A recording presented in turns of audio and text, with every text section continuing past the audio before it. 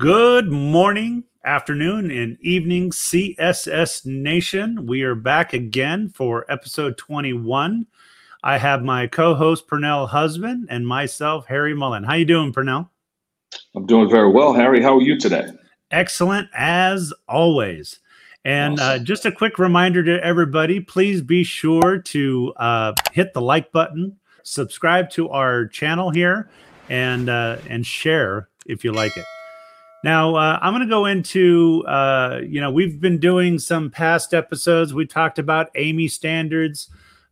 We did a manager's corner before, and we're bringing that back again today. So today, this episode is Manager's Corner, and we have a special guest that we're bringing on. I had seen her post on LinkedIn talking about we, and it was a list of items that we as sterile processing do that a lot of people aren't aware of. And so what I'm going to do is introduce her right now. Her name is Randalyn Walters. She's currently a system sterilization program manager working on education and compliance for PERIOP. She deals with high-level disinfection and sterile processing. She currently holds her CRCST, her CIS, CHL, and CER certification, along with bloodborne pathogen as a trainer. And she has over 11 years of experience with process improvement within the sterile processing area and dealing with senior clinical education within the industry. And she is also on the advisory group board with Beyond Clean.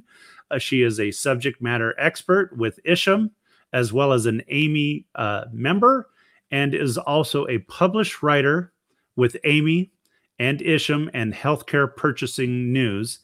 And so in her 11 plus years, she's been a technician, a scrub tech, OB tech, SPD educator, and a sterile processing manager.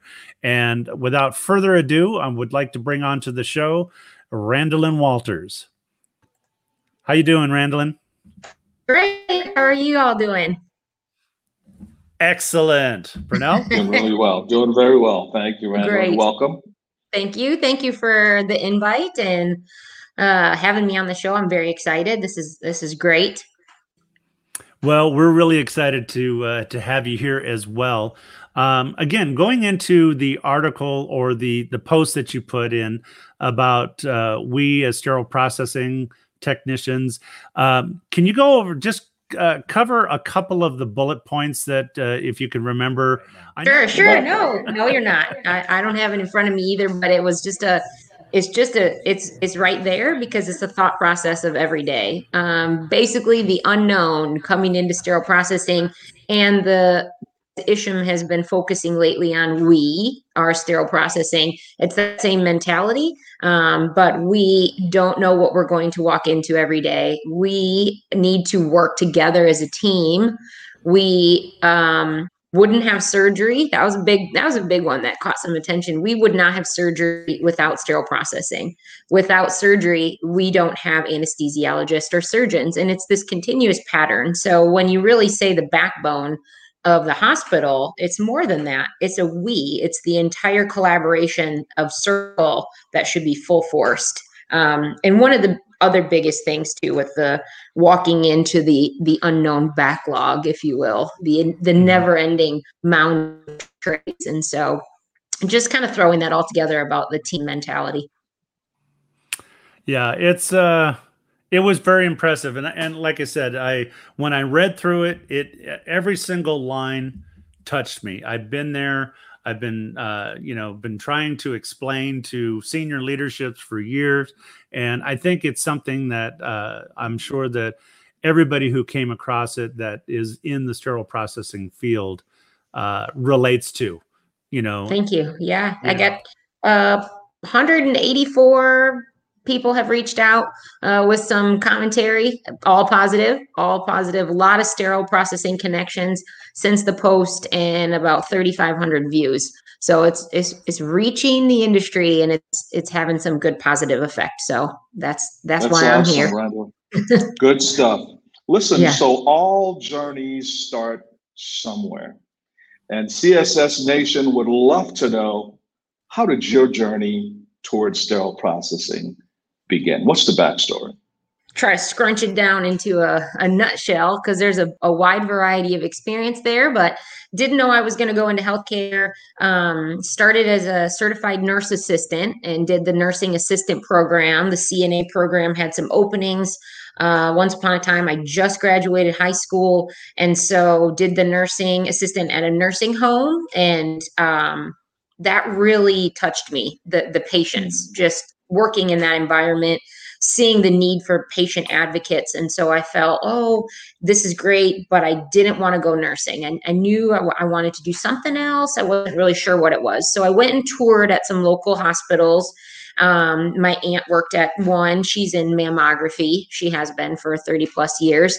And so I thought, okay, that way, radiology or x-ray pathway. So went and applied, got in to that program. And unfortunately, there was a never-ending wait list at the time. So I waited my turn. I worked full time. I did some volunteer work. I did all kinds of things to kind of dabble around. And I waited 2 years, was a wait list for that. And when it came my turn, they pulled my application, and I went and sat down with the counselor, and they lost my application. So I lost my place in line. So I thought, all right, this is my opportunity to pick and choose. Let's change it up. So I went and toured another facility, and I begged and begged. We weren't supposed to see the operating room, but I was, kind of made some connections, and I got to see the OR, and that was the game changer. So I said that I want to be involved with this technical, intricate something. What can I do? So I applied for the Surg Tech program, got in, graduated with an associate's degree for surgical technology, started on that pathway. But during the program, the hospital that we were doing our clinical hours at needed help in sterile processing. They were in need, as many. And so I was doing per diem. I was doing as needed, PRN, whatever you call it now, as needed. But I was trying to pick up as many hours as I could and learn everything that I could. I actually was folding towels in linen in a closet, and delinting and just wrapping reusable gowns in towels at the time, and was like, holy cow, this is pretty amazing. I didn't know this existed. So I worked as a scrub tech, OB tech, labor and delivery tech, but always worked in sterile processing at the same time. And that was my gateway to STD. And I've been with it ever since, over 10 years, and have not gone back to scrubbing, but I've fulfilled multiple different roles in peri-op across the board. But I'm sticking with it. So I love that I found it, and this is where my passion is. That is awesome. Yeah, it is absolutely great. So now I do know that in your post you had stated we don't really want to have the backlog that we do. Right. So can you go into a little bit more detail about what backlog? First of all, what does it mean to you? Yeah. And what does it take in order to fix the backlog situation in your experience?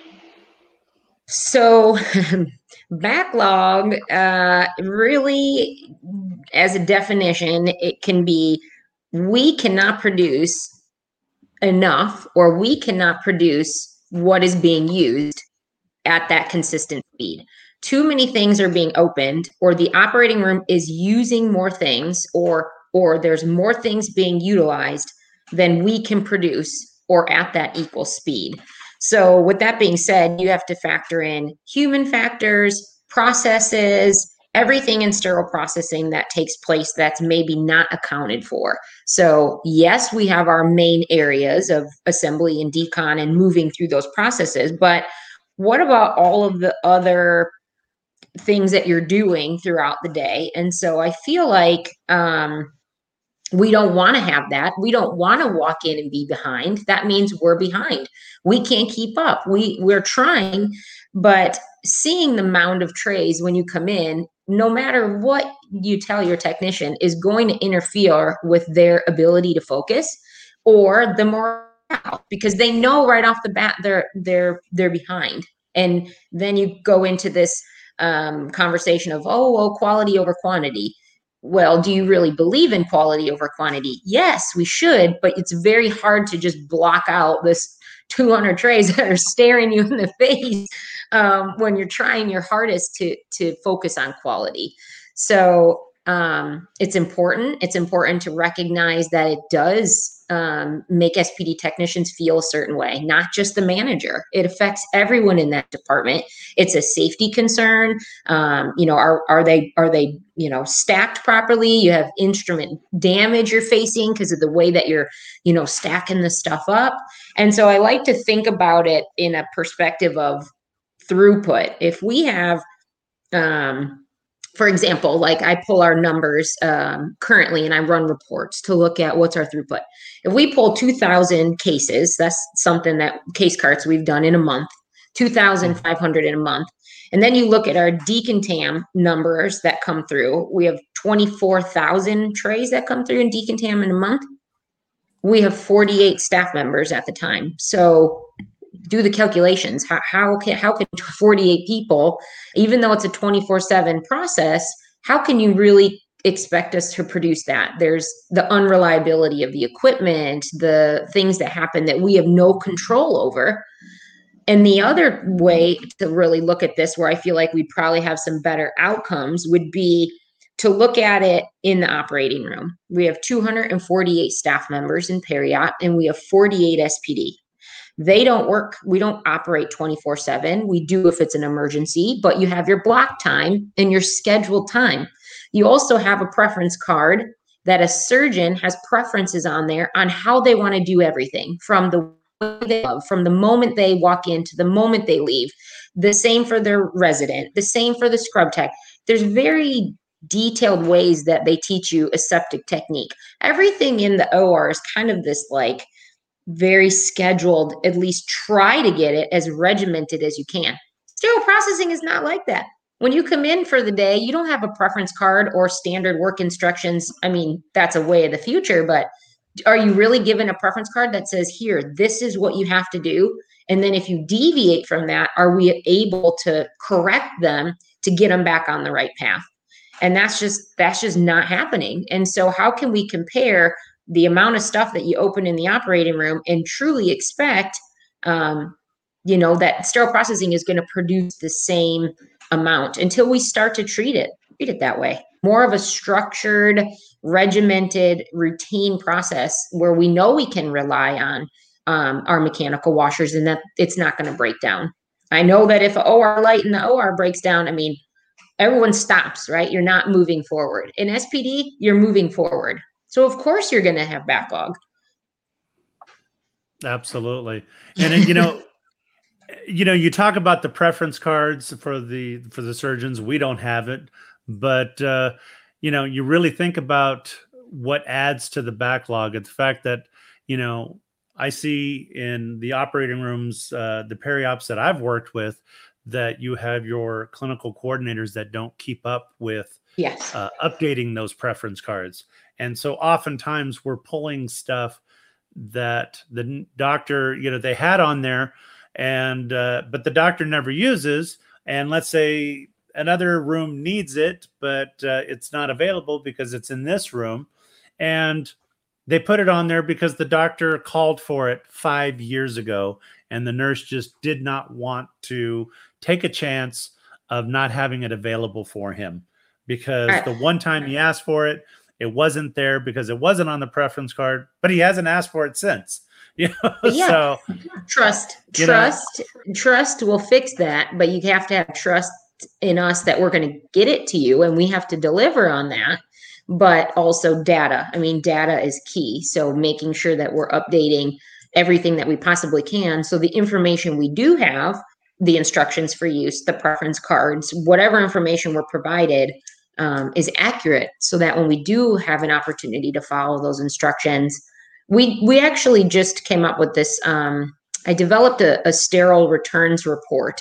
I started collecting the data a year ago, and now it's finally, I have enough data for the past 12 months that I can start presenting this to administration. And it shows, here's all of our service lines. I pull it every month, all the service lines, all of the items that were requested but returned, how many times they were requested and returned in the past month or 6 months. And I'm trending that. And I just sent out a report in regards to that. We're doing it together. Data analyst we have together. We're sending this, but looking at this, it's like, okay, now we see some trends. And now look at your quality defects. Are they the items that you see with the holes, or are they the items that aren't being opened? And can we move them? Can they live in the OR? Things like that. So data is a key component of that also, along with human error factor and just being given, the appropriate tools. Yeah, I think you mentioned a really critical component, and that one being trust. And, trust kind of goes hand in hand with us delivering the goods and making sure that we're delivering consistently. Yeah. I'm going to shift gears on you here a little bit. You also spoke in that post about the need to be recognized. Okay. What steps have you personally taken, and what advice would you give to fellow managers, directors about the importance of recognizing staff, and how have you done that? Through a couple different ways. It's still a work in progress. And a lot of this is stuff that we've heard before, but actually doing it and seeing if it works. The first is revamping orientation and trying to work towards a better orientation plan to include sterile processing and surgical techs across the board. So not only the, hey, I need to send my SPD tech up there to do an OR observation. Yeah, we want you to observe the case, but we want more than that. So what I would like to do, and I'm trying to work on a plan for this, is a true buddy system. Not only does that allow the scrub tech to learn day in and day out, an 8-hour shift or longer, what the sterile processing tech has to do in its entirety, like when stuff starts breaking, things like that. And the same for an SPD tech to learn in the OR, what they have to do, why they call stat when they call stat, why, all of that stuff that happens. And then those two people having a relationship that they can set an example, because chances are if you're not just an SPD tech, but I know that you're Betty and I'm Randallin and you're Pernell and Harry, I'm probably going to treat you a little bit better and build the trust. So that in itself will start to recognize sterile processing for what we do on a day-to-day basis. And then partnering with surgeons and chairs and inviting, we have a surgeon that is always reaching out and asking for me to send staff up to their room, and they want to teach and they want to talk about what it is to do surgery and all of that. And now that surgeon's going to start coming down regularly, not just to say hi, but actually during the in-services, during the education, to speak to how those instruments are used and why it's important. So really finding your advocates outside of the department is huge. Anybody, infection prevention, a surgeon, a C-suite member, anybody that you are able to show.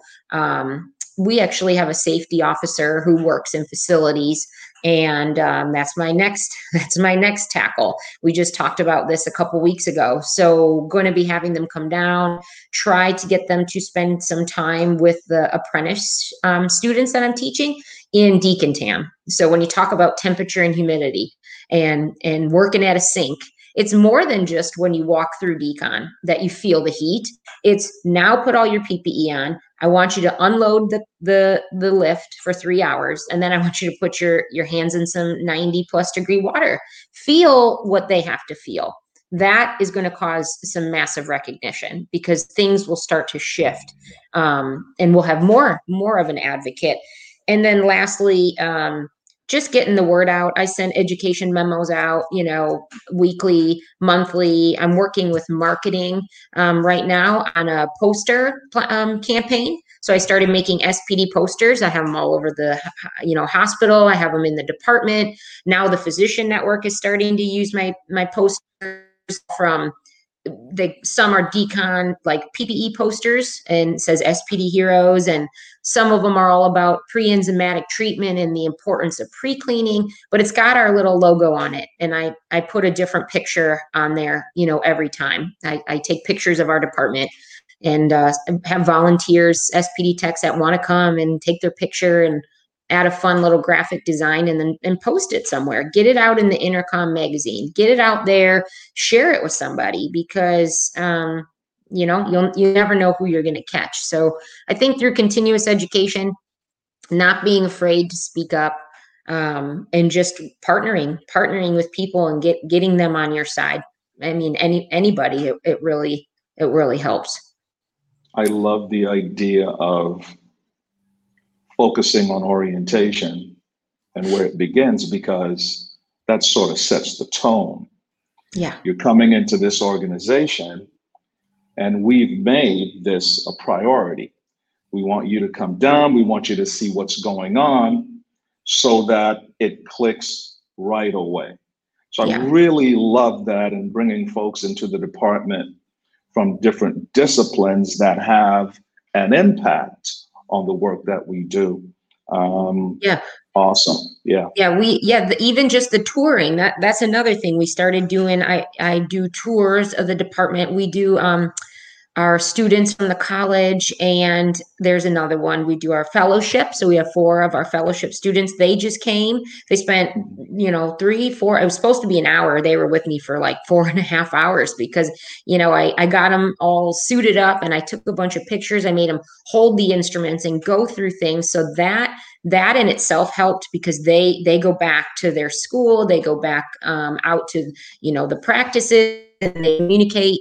So those tours have really been a great focus area. And then the partners program is another one we do for high school students. And our last partners program, we had about, I think, 38 in one day. So I go for 2 hours and set up, 2 long tables, and I do about 6 different demos.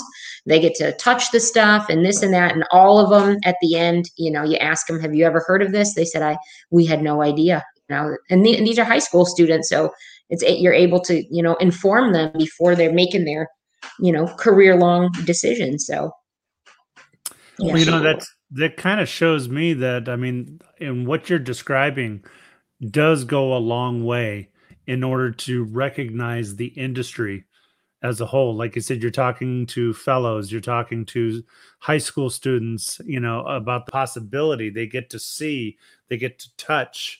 And I think that's really awesome, which so part of that recognition leads me into my next question, dealing with the C-suites. As we know, oftentimes in SPD, we have, because we're unknown, until that proverbial S hits the fan, So do you have any suggestions that can, to push it on up a little bit higher? We talk about the C-suites, so that they know more about us long before any of the problems, are starting to occur that ends up shining light on us. So what are you doing as far as educating the C-suites about sterile processing?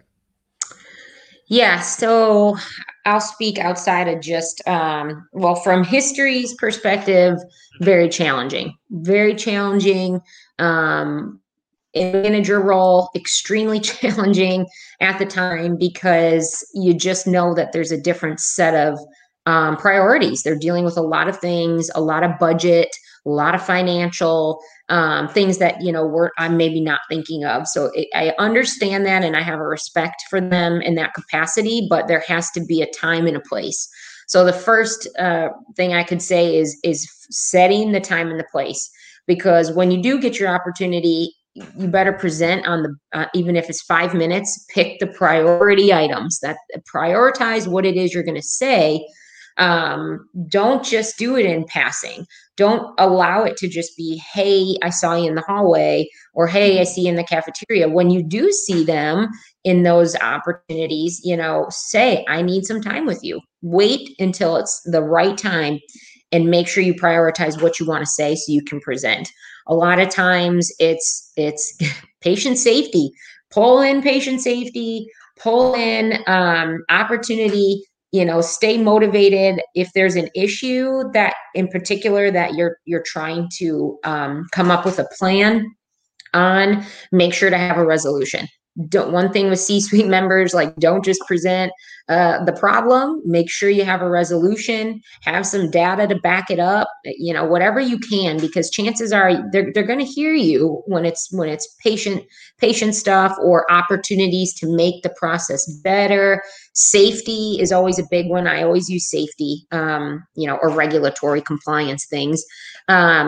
Biggest would be also like a committee. So I would say, moving forward a few years now, I'm thinking about another organization sitting on the policy committee. Ask to be involved in the policy writing process. If there's not already a sterile processing advocate, volunteer for it. Maybe the manager's already on it, so ask if you're able to connect with your manager. And if they're not, volunteer. Say, I want to be more involved in a policy committee. Then when you get the committee together, invite the C-suite member or bring them into these conversations, because they're all about policies and procedures. So I've seen that kind of be a win, depending on the organization. And then fast forwarding to now, even more current, the structure. So the organizational structure of the hospital itself, or whoever it is you're working for. If there's a lot of roadblocks from SPD to when it hits up to the C-suite or an advocate for the C-suite, try to break those roadblocks or find a way to connect somehow. Right now, at the organization I'm working for, we are involved. They're very much involved, our administration. I personally report to the assistant vice president. So by having that direct line and removing the director position, they hear me loud and clear. So that if that's an option, that I see success. I see them involved in all the projects. We have bi-weekly meetings where we present. I'm able to present on any topics. So that's also something. I mean, you don't always have control over all of that, but just to any listeners, depending on who you are, there are things to consider with some reorganization and things to make sure that sterile processing feels supported. Awesome. No questions on that for me. I thought you made the case pretty clear. Now, our folks in sterile processing, on top of needing constant continuing education, because our field is so dynamic and constantly changing, the regulatory landscape is just broad. Yeah. What kinds of things can facilities do to continue to nurture and to grow sterile processing technicians? I hear that where you are, you're doing some wonderful things in that regard. Would you mind sharing some of those things and perhaps talk about how critically important that is? Yeah. So a couple different objectives. The first ever, I'm so excited. Woo! The first ever SPD apprenticeship for the state of South Carolina. I'm leading that whole thing. So developed the curriculum, implemented our first year, and we will be graduating our first 2-year student September, the second week of September. So I'm actually graduating them 6 months early because congratulations. Thank you. I'm very excited. I'm working on a little ceremony currently, but they had the outline created before I came on board, and it was 18 months. And so while I understood Yeah, I get that, but I've shortened it to 12 months. That was pretty much the shortest I could get. They do have to take three college courses, and we pay for that. And so the biggest component of this apprenticeship success and the important piece of this is we are recruiting our own. So we are hiring internally. So our apprenticeship program will not hire external outside of the organization. It's for individuals who are working for us and are looking for a career change. So they vacate their previous role, they apply, they go through a pretty strong interview process, and then we select our candidates. I have, human resources involved, and staff development is involved, and our sterile processing manager. And so we make a decision. The first year, because it was a trial, we took we have two students that are graduating. This year we selected 6. So not only have these individuals that are, choosing to leave their previous role, this speaks volumes. Some of them it can be anything in the organization. So I see applicants from office business associates to nurse techs to nutrition, dietary professionals, all across the board. So it's really great because they're making that choice. They decide, and then they go through the 1 year with me. They take 3 college courses, and then they're a certified tech at the end of the year. So I'm currently, I have my next group now. I do everything from in classroom sessions with me. I do lunch and learns. I do hands-on training in the department. I don't know if you saw, I had a post up there a couple months ago. I created a classroom. We didn't have a working space, which was a huge barrier. We need something, and that's not just for the apprenticeship. I felt strongly that the department needed education also. So if we're going to be giving it to some newcomers, we gotta do it across the board for all of our tenured staff. So I do mandatory learnings. They can come out of the department. I'm really trying to shift the historic way of doing in-services. Either everybody gathers at huddle and you cram as much information into their brain. When night shift's coming off their shift, they want to go to sleep. Half of them just got there. Their brains aren't ready for this overload of information. So now I'm doing them midday. I do 10 a.m., I do noon, I do 1, and I do 4 p.m. And then I do 1 5 a.m. session for the night crew. If they want, they can let me know if they want something else. They just have to reach out. I do a sign-up sheet, and they get to come into the classroom. I only take 6 people. 6 is the max that I'll take. So I've just finished it was decon. We did decontamination, 3-sink method, the importance of proper brush technique, and chemistries and enzymatics. What are they? And so we just completed that. I mean, I had 2 whiteboards filled with information that they're sharing. They're openly discussing, hey, we feel this way, or, oh, I didn't know this about this. So by setting a really interactive kind of SPD safe zone in this room, they're much more involved. They're much more focused, and they're comfortable, and they're building trust with the individuals that are with them. They're feeling confident in sharing, like, hey, I don't like those new brushes we got. They don't work. Let's try something else. So I keep a running list of all the information that's collected. And then I ask them, are you comfortable with me sharing this with the manager or not? Is this something that you would like me to address? Some of them they'll erase some of the stuff off the board. And we just use that as a little, opportunity. And then the priority items, I make a list, and I collaborate with the manager to say, hey, this is how they're feeling. This is the things, and we're making progress. We just ordered Da Vinci racks for the washers. Just some really awesome feedback from them. And I send an anonymous survey out too, 2 days later, where they're able to provide me feedback. Hey, did you feel like this was useful? Let me know what you want the next topic to be. I mean, this is their department. So ultimately, I will support them however, but you really got to pay attention to, some of the cues that they're dropping, and try to make a change. So it's been great. It's been a great interaction. I think the team is amazing. So, well, first of all, I want to commend you on, having such a program. I'm sure these technicians who now have their own space can see that, their education is being prioritized and everything that it does for them. I mean, that you talk about nurturing, that is in fact happening, and that can make such a huge difference, as we know. One quick question on that. Yeah.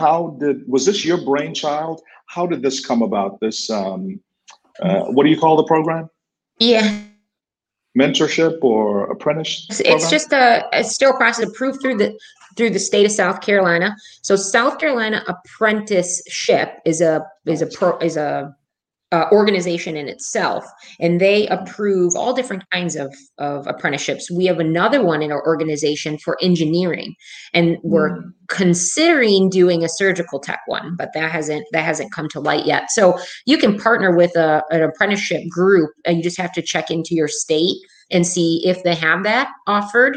And if they don't, then try to develop it on your own or with your organization's backing, maybe marketing, something like that. But South Carolina has a specific outline that you have to fill and a specific amount of credit hours that you have to get, and hands-on training hours. So they have the layout. And then I went in and I created all of the curriculum. So the lessons. So I chose, are we going to teach regulations and standards? I chose all of that, and I created all the class material I have a book that I actually have printed. It's a binded book now, and all kinds of materials. I mean, obviously we do use ISHM because that's the certification they're going to get at the end. And that's one of the classes that they take at Midlands, but I partner with that instructor also to make sure that what she's teaching in her class, I will touch on it in my class, but I'm going to teach the hands-on piece. So I partner with her at the college to make sure that it's not redundant, and we try to make it really align with their school schedule so that when they're in school, I really made an effort this year to change the outline from last year, because last year they started school and they started the program all at the same time. And, you're working 40 hours, you're in a new environment, and you're going to school at night. So we changed it this year, and this was really, I had human resources that helped me with this, to change it, resubmit it, and get it approved. And they approved it when we explained why. Now they started the program while it was 3 months earlier than expected, but now they're with me for 3 months, and now they're starting the fall semester. So now when they start their class, I already gave them, I do flashcards and I do bingo and games on the board about medical term. And then we do bio and A&P, anatomy and physiology, and then the ISHM book. So now these guys are prepped that when they start their school, I feel very confident that they're going to feel good and not be feeling overwhelmed. What a wonderful opportunity for them. Mr. H. Well, you know what I always try to do, and when Pernell and I went into business together, because we have our educational program here in California, the main goal was to change the culture within sterile processing. And because what we find here in California sometimes is this sense of entitlement, and people are focused on themselves and not necessarily focused on the industry or focused on the primary thing, patient care, the quality outcomes for patient care. And from what I'm listening from this episode here, you're doing a bang up job in helping to change the culture. And I got to tell you, I'm really excited. I was really happy that you came on this show. It's really exciting to hear all of this. It's just, it's wonderful. Thank you. It's exciting stuff. Yeah, it really is. And it's exciting to see somebody such as yourself, so young in the field, because you said, 11 years is, it's almost like you're still in your infancy, and and you have just so much. You're just old, man. You're just more, old.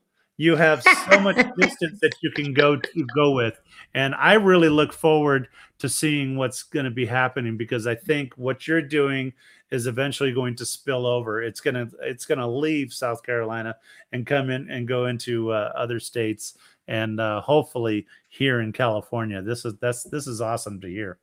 Yeah. I'll tell you what, there are some dynamic, motivated young folks in the field.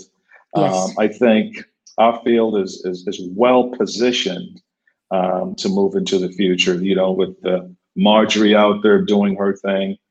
Yeah. The new folks on the Isham board, Yep. they really get it. They're about inclusion.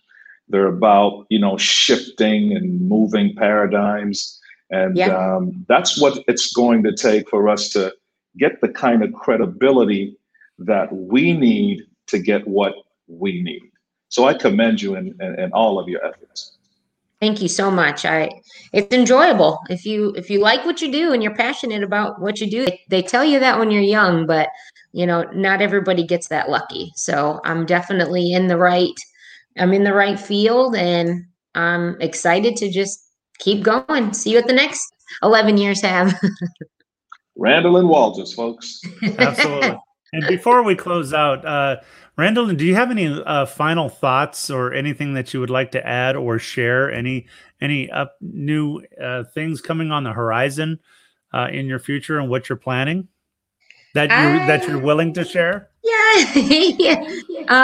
Well, I just want to say, first off, thank you. This is great. I love what both of you are doing and appreciate the opportunity. I've got a few publications coming out. They're in the works. I'm working on a couple committees here and there. I can't say too much, but it's definitely all around this apprenticeship concept. And I've been contacted and connecting with a lot of our heavy hitters. Again, I'm excited with the Isham board. Huge fan of Marjorie, and just getting the word out there. And not even that. I know LinkedIn is such a big platform right now, professionally, and sterile processing is kind of granted because there's not too much out there from that perspective of open communication. Maybe a blog or maybe some type of safe zone to communicate in. And so definitely working on a lot of things, super excited. I love being here. I love sterile processing, and kudos and cheers to everybody out there. Stay strong, keep doing what you're doing. Make sure that you get help and ask for support. Reach out anytime. I'll help anybody in the field I can. And keep doing what you're doing.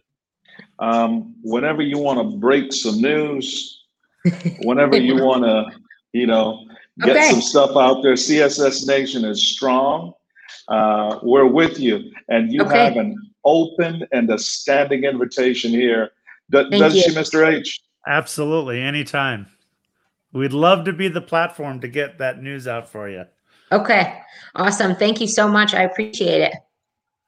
Well, thank you so much for being with us. One last thing about this is that just remember, while we're all three here in the show right now, remember, we are sterile processing.